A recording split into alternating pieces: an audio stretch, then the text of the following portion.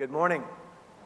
It's good to see all of you here this morning. Thank you for coming and worshiping with us here at Ivy Creek Baptist Church. If you've got your Bibles, and I hope that you do, would you please take them and turn with me to 3 John, the third epistle of John. And by the fact that we have gotten to the third epistle of John ought to communicate quite clearly to you that we are drawing to a near close of our study through the epistles of John. We've been on that journey now for quite a few weeks, 18 more weeks or something along that, and then we come to the 3 John this morning, and the Lord willing, we will come back to it next week, and that will conclude our study through the epistles of John. It's worth noting that 3 John is actually the shortest book in the New Testament. And now some of you, if you maybe have a 2 John on the opposing page that you're looking at, you're going, but wait a minute, 2 John's got fewer verses than 3 John does, and you're right, it does have fewer verses, but 3 John has fewer words. And so by definition, it is the shortest book in the New Testament, followed right behind by 2 John. And the only reason I bring that up is because both of those epistles, being so brief, they're often unnoticed. They kind of go by and they're overlooked. A lot of folks don't pay a lot of attention to them. But I think that's unfortunate, because I believe both letters, though they are brief, they have a wealth of knowledge and insight that they provide to students of the Bible. And really that's what we desire to be here. We are believers. We are a family of believers who come together, who recognize ourselves to be disciples. And as disciples of the Lord Jesus Christ, we want to be students of His Word. And we want to be able to study His Word and apply the truths of His Word to our hearts. And so we want to be able to do that. And let's do that this morning. We want to be able to read God's Word together and apply its truths to our hearts. So if you've got your Bibles open there to 3 John, let's begin reading there and hear what John, under the direction of the Holy Spirit, says to us. The elder, to the beloved Gaius, whom I love in truth. Beloved, I pray that you may prosper in all things and be in health, just as your soul prospers. For I rejoiced greatly when brethren came and testified of the truth that is in you, just as you walk in the truth. I have no greater joy than to hear that my children walk in the truth. Beloved, you do faithfully whatever you do for the brethren and for strangers who have borne witness of your love before the church. If you send them forward on their journey in a manner worthy of God, you will do well, because they went forth for His name's sake, taking nothing from the Gentiles. We therefore ought to receive or support such, that we may become fellow workers for the truth. I wrote to the church, but Diotrephes, who loves to have the preeminence among them, does not receive us. Therefore, if I come, I will call to mind his deeds which he does, prating around against us with malicious words. And not content with that, he himself does not receive the brethren, and forbids those who wish to, putting them out of the church. Beloved, do not imitate what is evil, but what is good. He who does good is of God, but he who does evil has not seen God. Demetrius has a good testimony from all and from the truth itself. And we also bear witness, and you know that our testimony is true. I had many things to write, but I do not wish to write to you with pen and ink. But I hope to see you shortly, and we shall speak face to face. Peace to you. Our friends greet you. Greet the friends by name. Brothers and sisters, this is the word of God for the people of God. Let's pray together. Father, I thank you for your word. I thank you for what it teaches us. I thank you for how it brings us into a greater understanding of our responsibilities as believers in Christ. Now I pray that that would be what would be accomplished here today, that by your Holy Spirit you would bring us into a greater knowledge and a greater conviction. And that, Father, that through this, that you might be glorified in the name of your Son, Jesus, would be lifted up. We pray in Christ's name. Amen. No doubt as I read this third letter of John, you notice there were quite a few similarities to what we read in 2 John.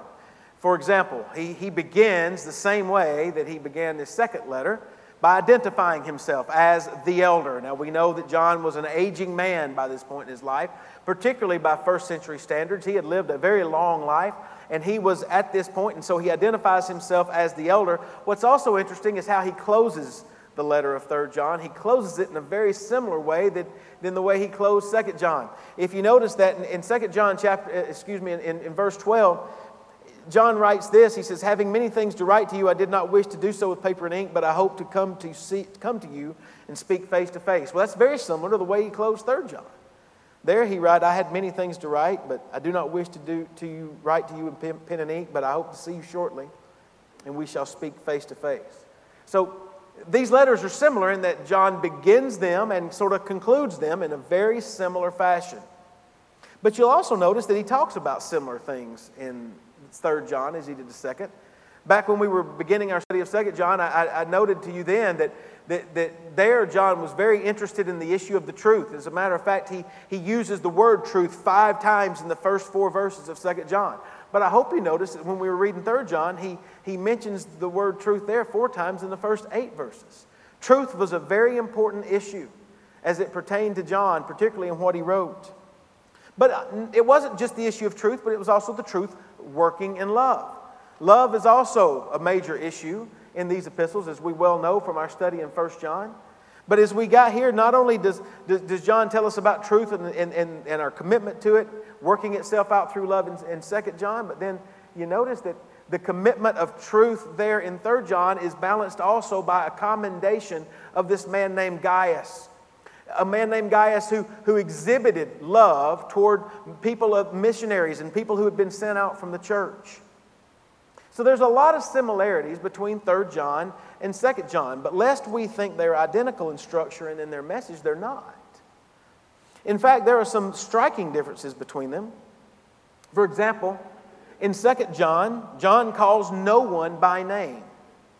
You remember he addressed the church there, and he addressed the church in a very honorary way, metaphorical way. He says he writes to the elect lady and her children.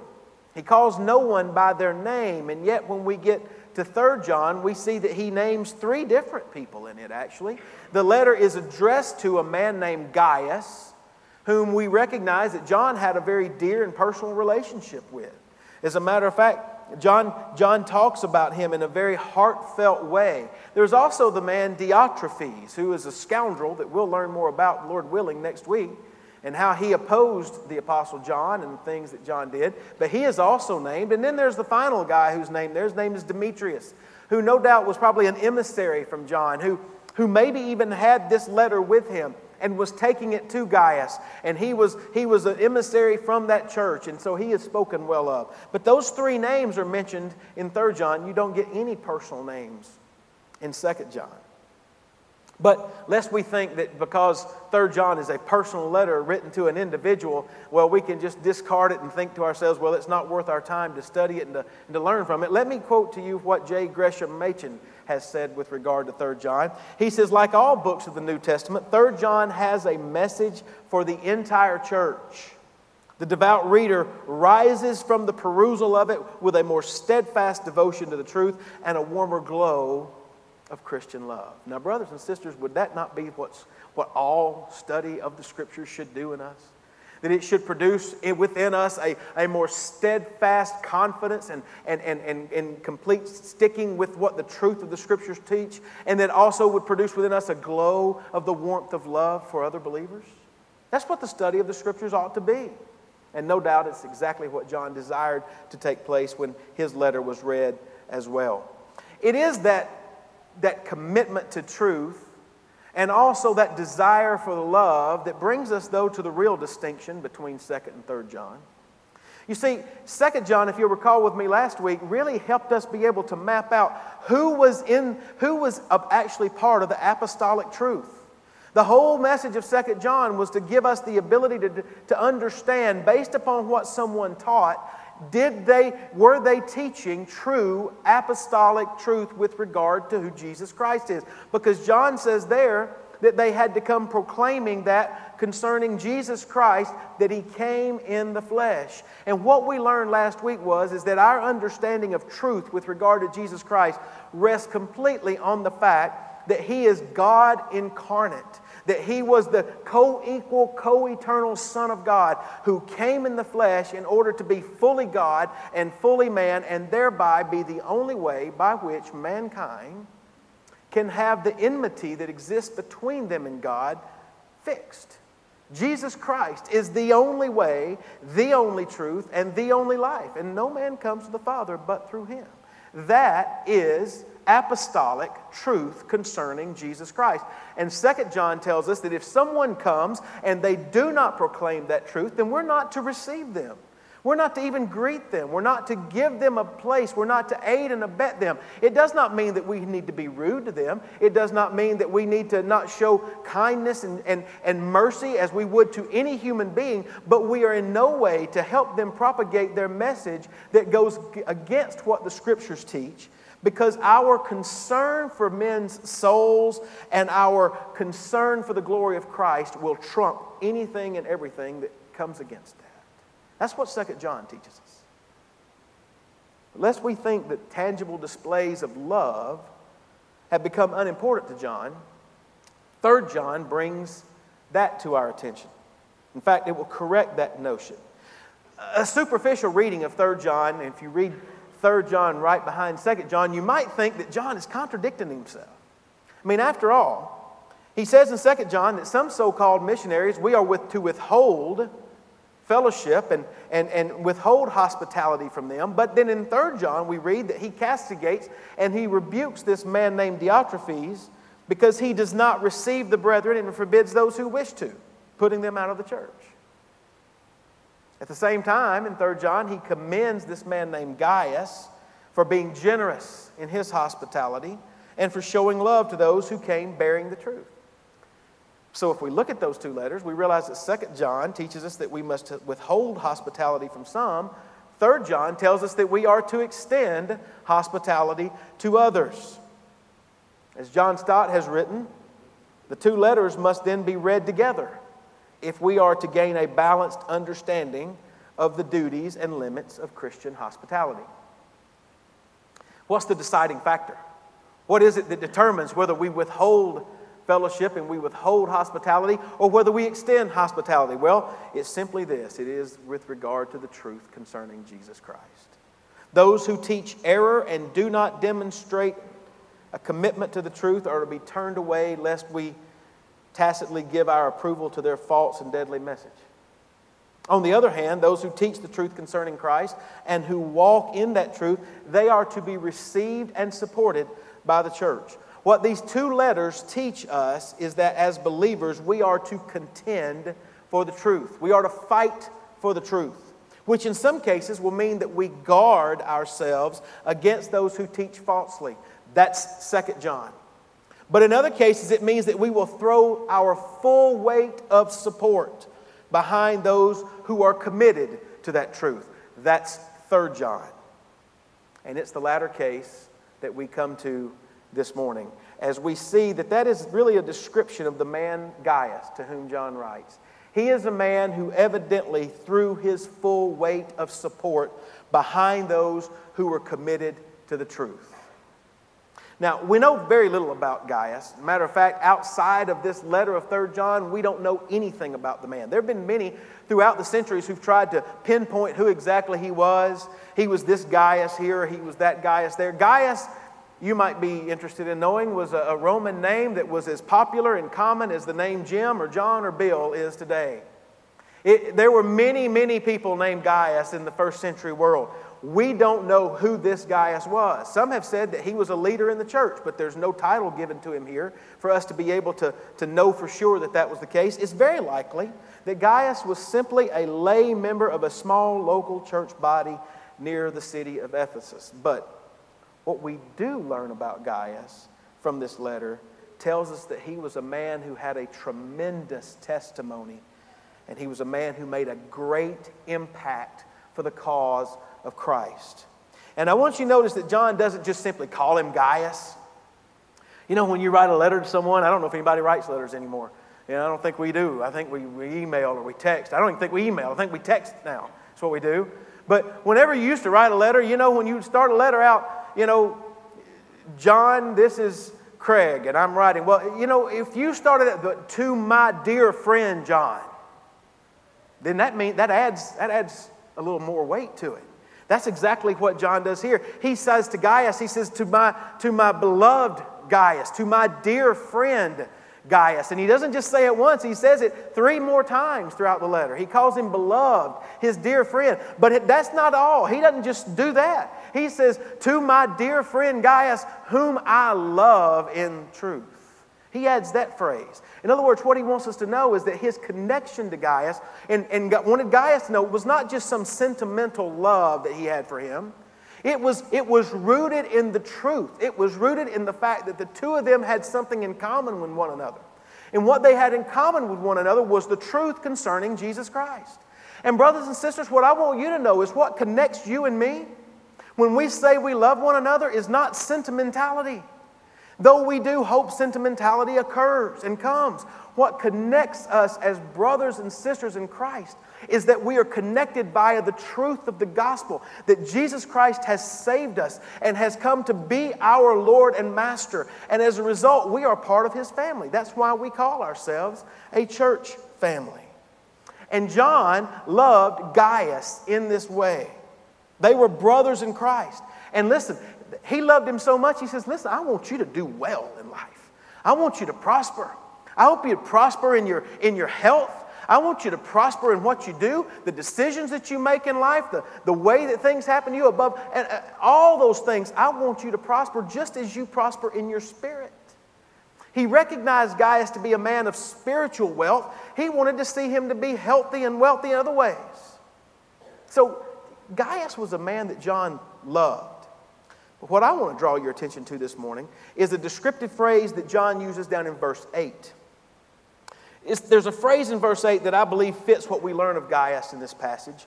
And I believe it is a phrase that John says should ultimately be descriptive of the way that believers, all of us, are to be described as well. Verse 8, John commends supporting those who had been sent out, bearing the name of Christ, and for His sake, in order that, listen, we may become fellow workers for the truth.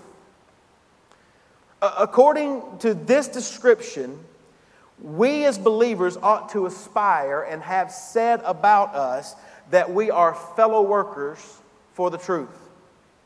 The word in Greek is the word synergoi, which literally means fellow worker or co-workers. I believe the NIV unfortunately hides the noun in its translation by translating it that we may work together for the truth. That is what John is desiring, but the noun is important.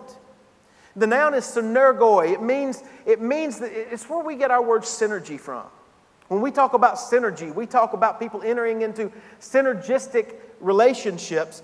Those relationships are ones in which, when the individuals participate, more is accomplished by them pooling their energies and their resources together than if they had separated and just done things on their own. Synergy means that more is accomplished by working together than when people just stay as individuals. And so consequently, what John is saying here, he is saying that we should be fellow workers for the truth. We need to be believers who are committed to the truth of the gospel by supporting and cooperating with one another who share in that same commitment.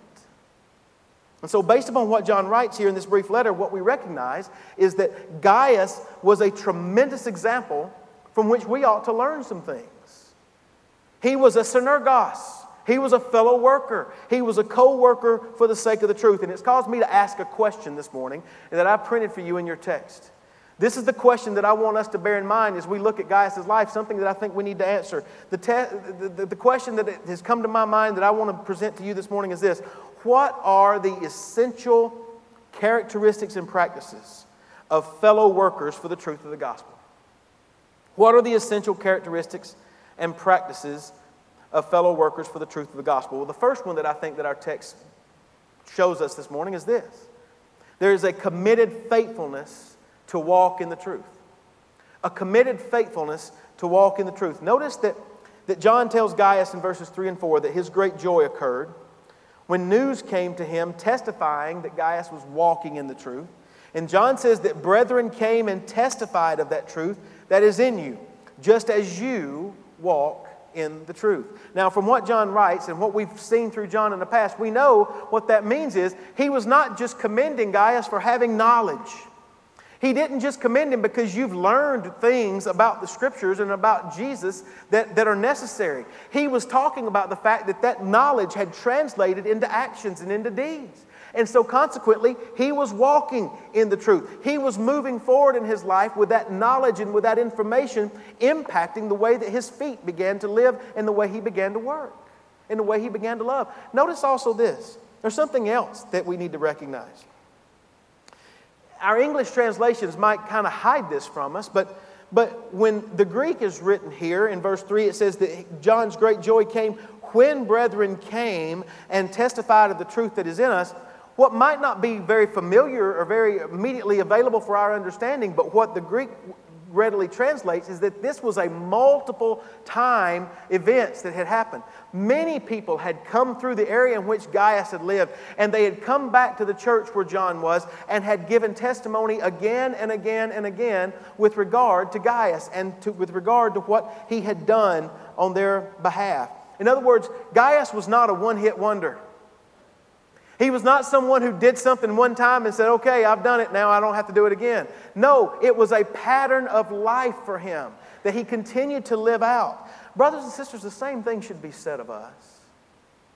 If you and I are going to be fellow workers for the truth of the gospel, if that is what we aspire to be as the Scriptures say we should, then we must also aspire to evidence in our lives a committed faithfulness to walk in the truth. Look at what he says in verse 5. He says, beloved, you do faithfully whatever you do.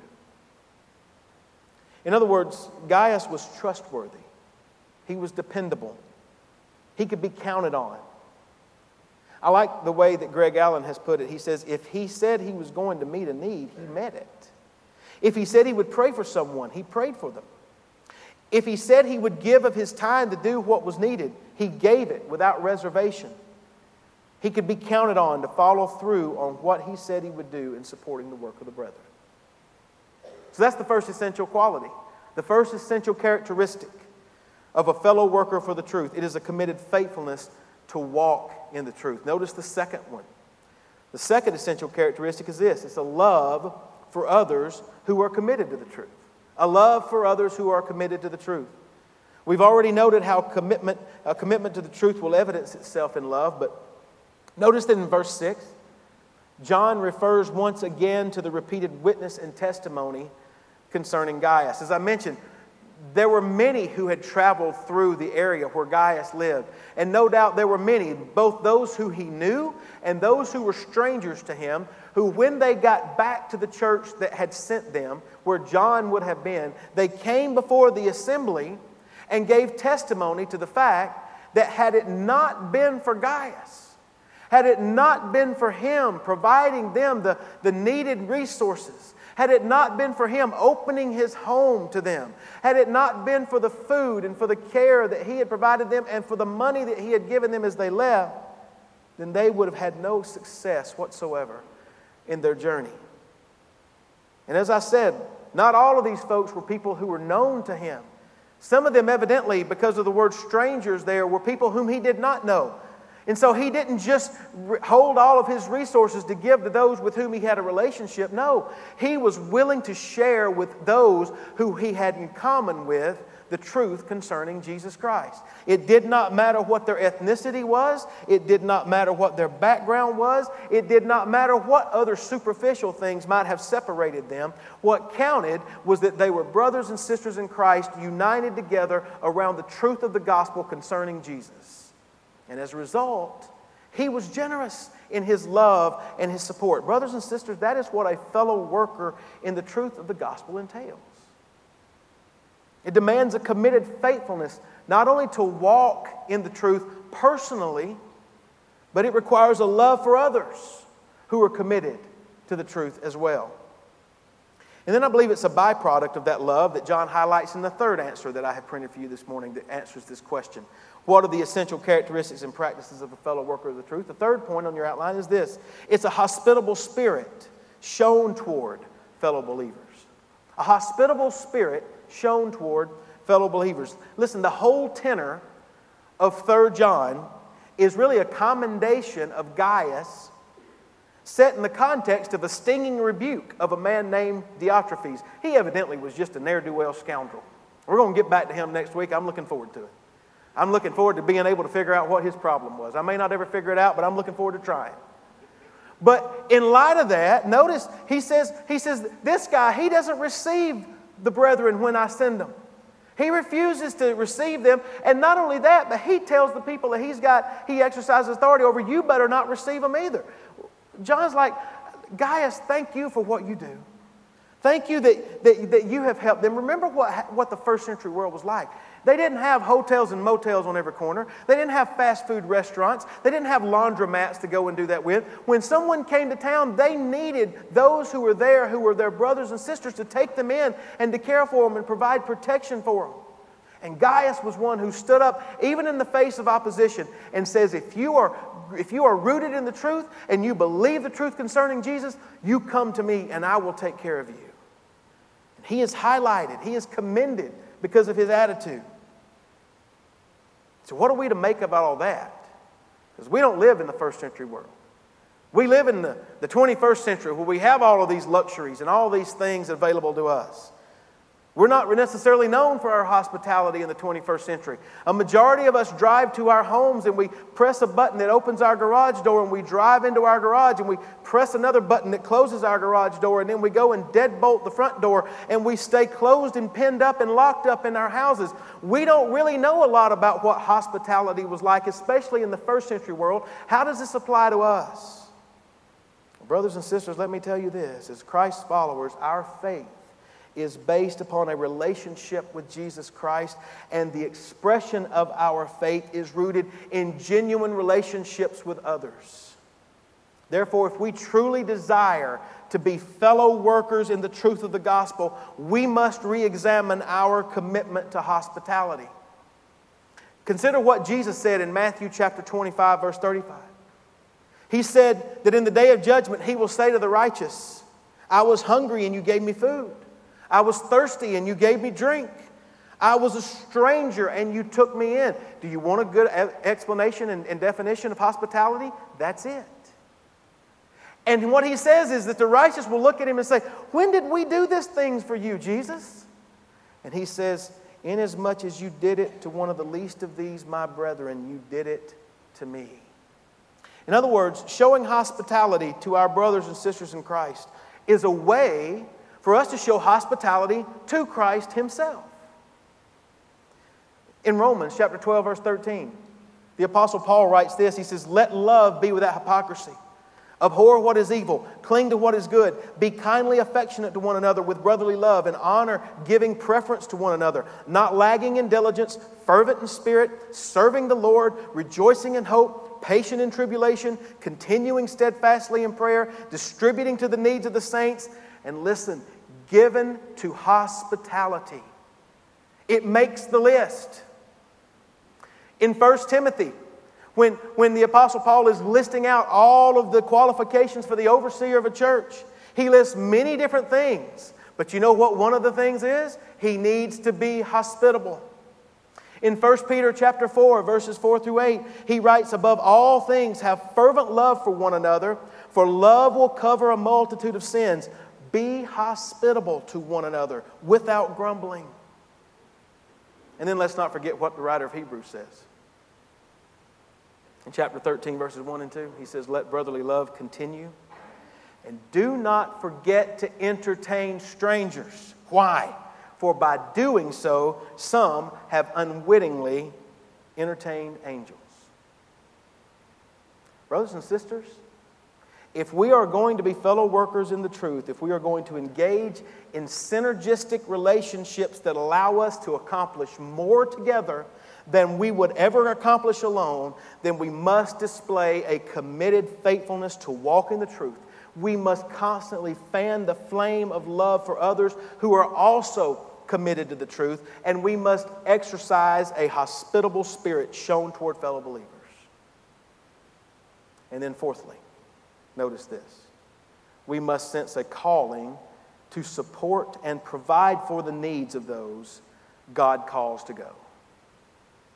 We must sense a calling to support and provide for the needs of those God calls to go. Much of everything that John has said to Gaius in this letter thus far really has been about things that Gaius did in the past. He's commending him about things that he had already done. But if you'll notice down in verse 6, John switches the focus and he starts talking about things that are to happen in the future.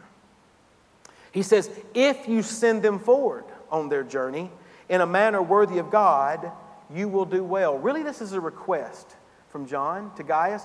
Listen, please continue to do what you're doing. Continue to send them out. John Stott has written it this way. He says, these missionaries were to be so refreshed and provided for, no doubt with supplies of food and money, as to be sent forward on the next stage of their journey as befits God's service.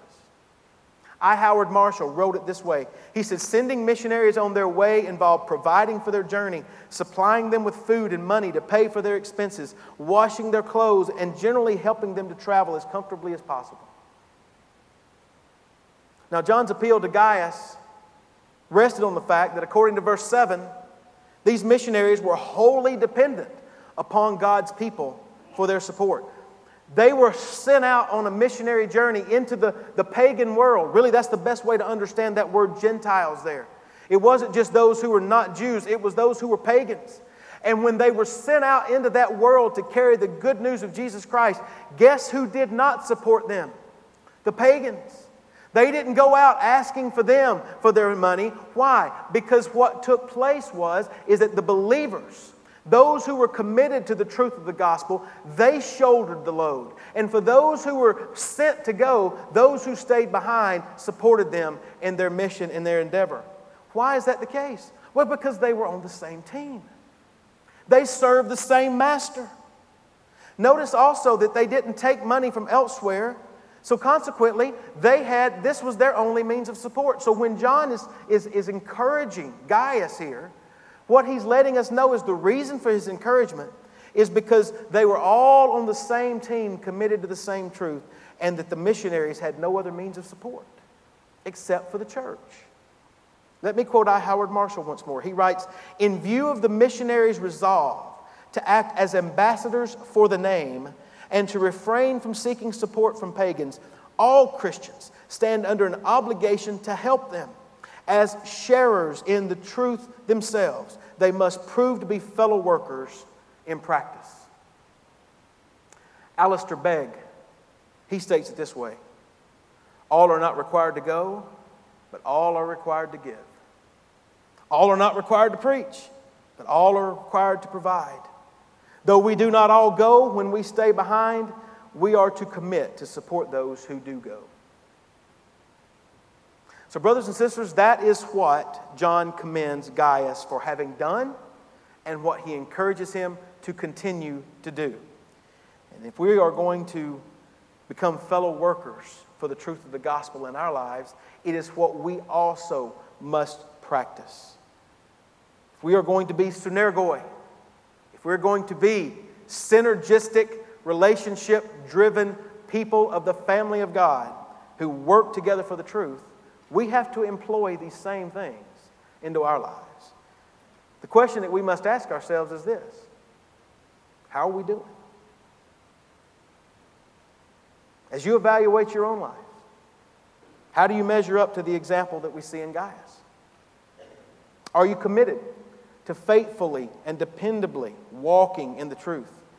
Do you truly love others who are committed to that truth? Are you generous and hospitable with what God has blessed you with? Are you open-hearted, open-handed, open-homed to those who, like you, name the name of Christ and go forth in His name? Do you accept the calling that God has placed upon you to provide support to those whom He has called to go? You see, brothers and sisters, this is where the rubber begins to meet the road in our lives. And it leads me to my sermon in a sentence this morning, which is this. As believers, we have the responsibility and the duty to engage in synergistic relationships with other brothers and sisters committed to advancing the truth of the gospel and bringing glory to the name of Jesus Christ. This is what we are required and duty-bound to do. And the overarching message of the book of 3 John, as we've seen here this morning, is written directly to believers, to folks like you and I. And in it, he describes what these duties and responsibilities are. And quite frankly, it is why we as brothers and sisters here at Ivy Creek believe in working alongside others who are like-minded in our understanding of who Jesus is and what he came to do. And we work alongside other Baptist churches, pooling our resources together so that we can do more together than we could by ourselves independently. It is why we support the cooperative program of the Southern Baptist Convention.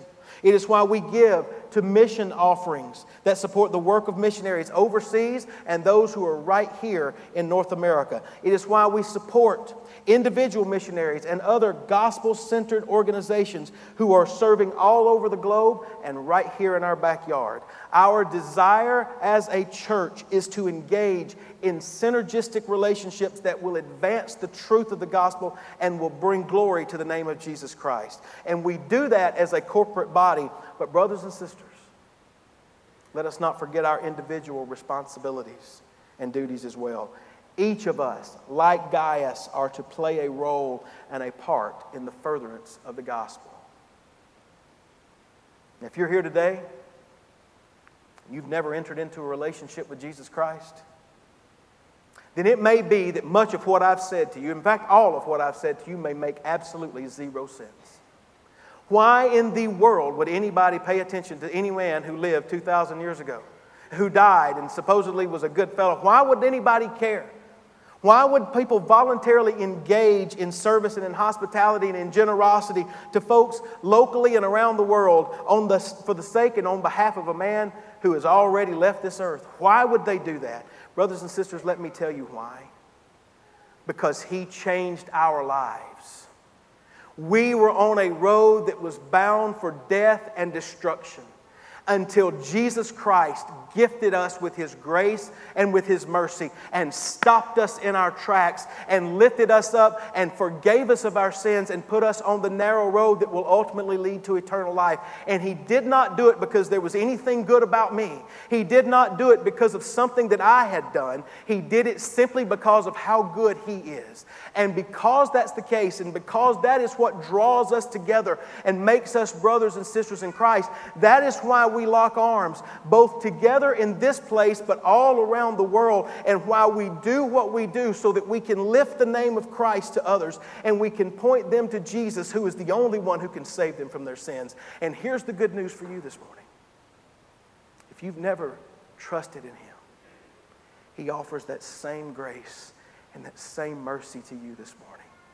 If you will repent of your sins, believe in him, trust in him, he promises he will save you. That is the good news of the gospel that draws us together and unites us under the banner of Christ. And brothers and sisters, this is the word of God for the people of God. Let's pray together.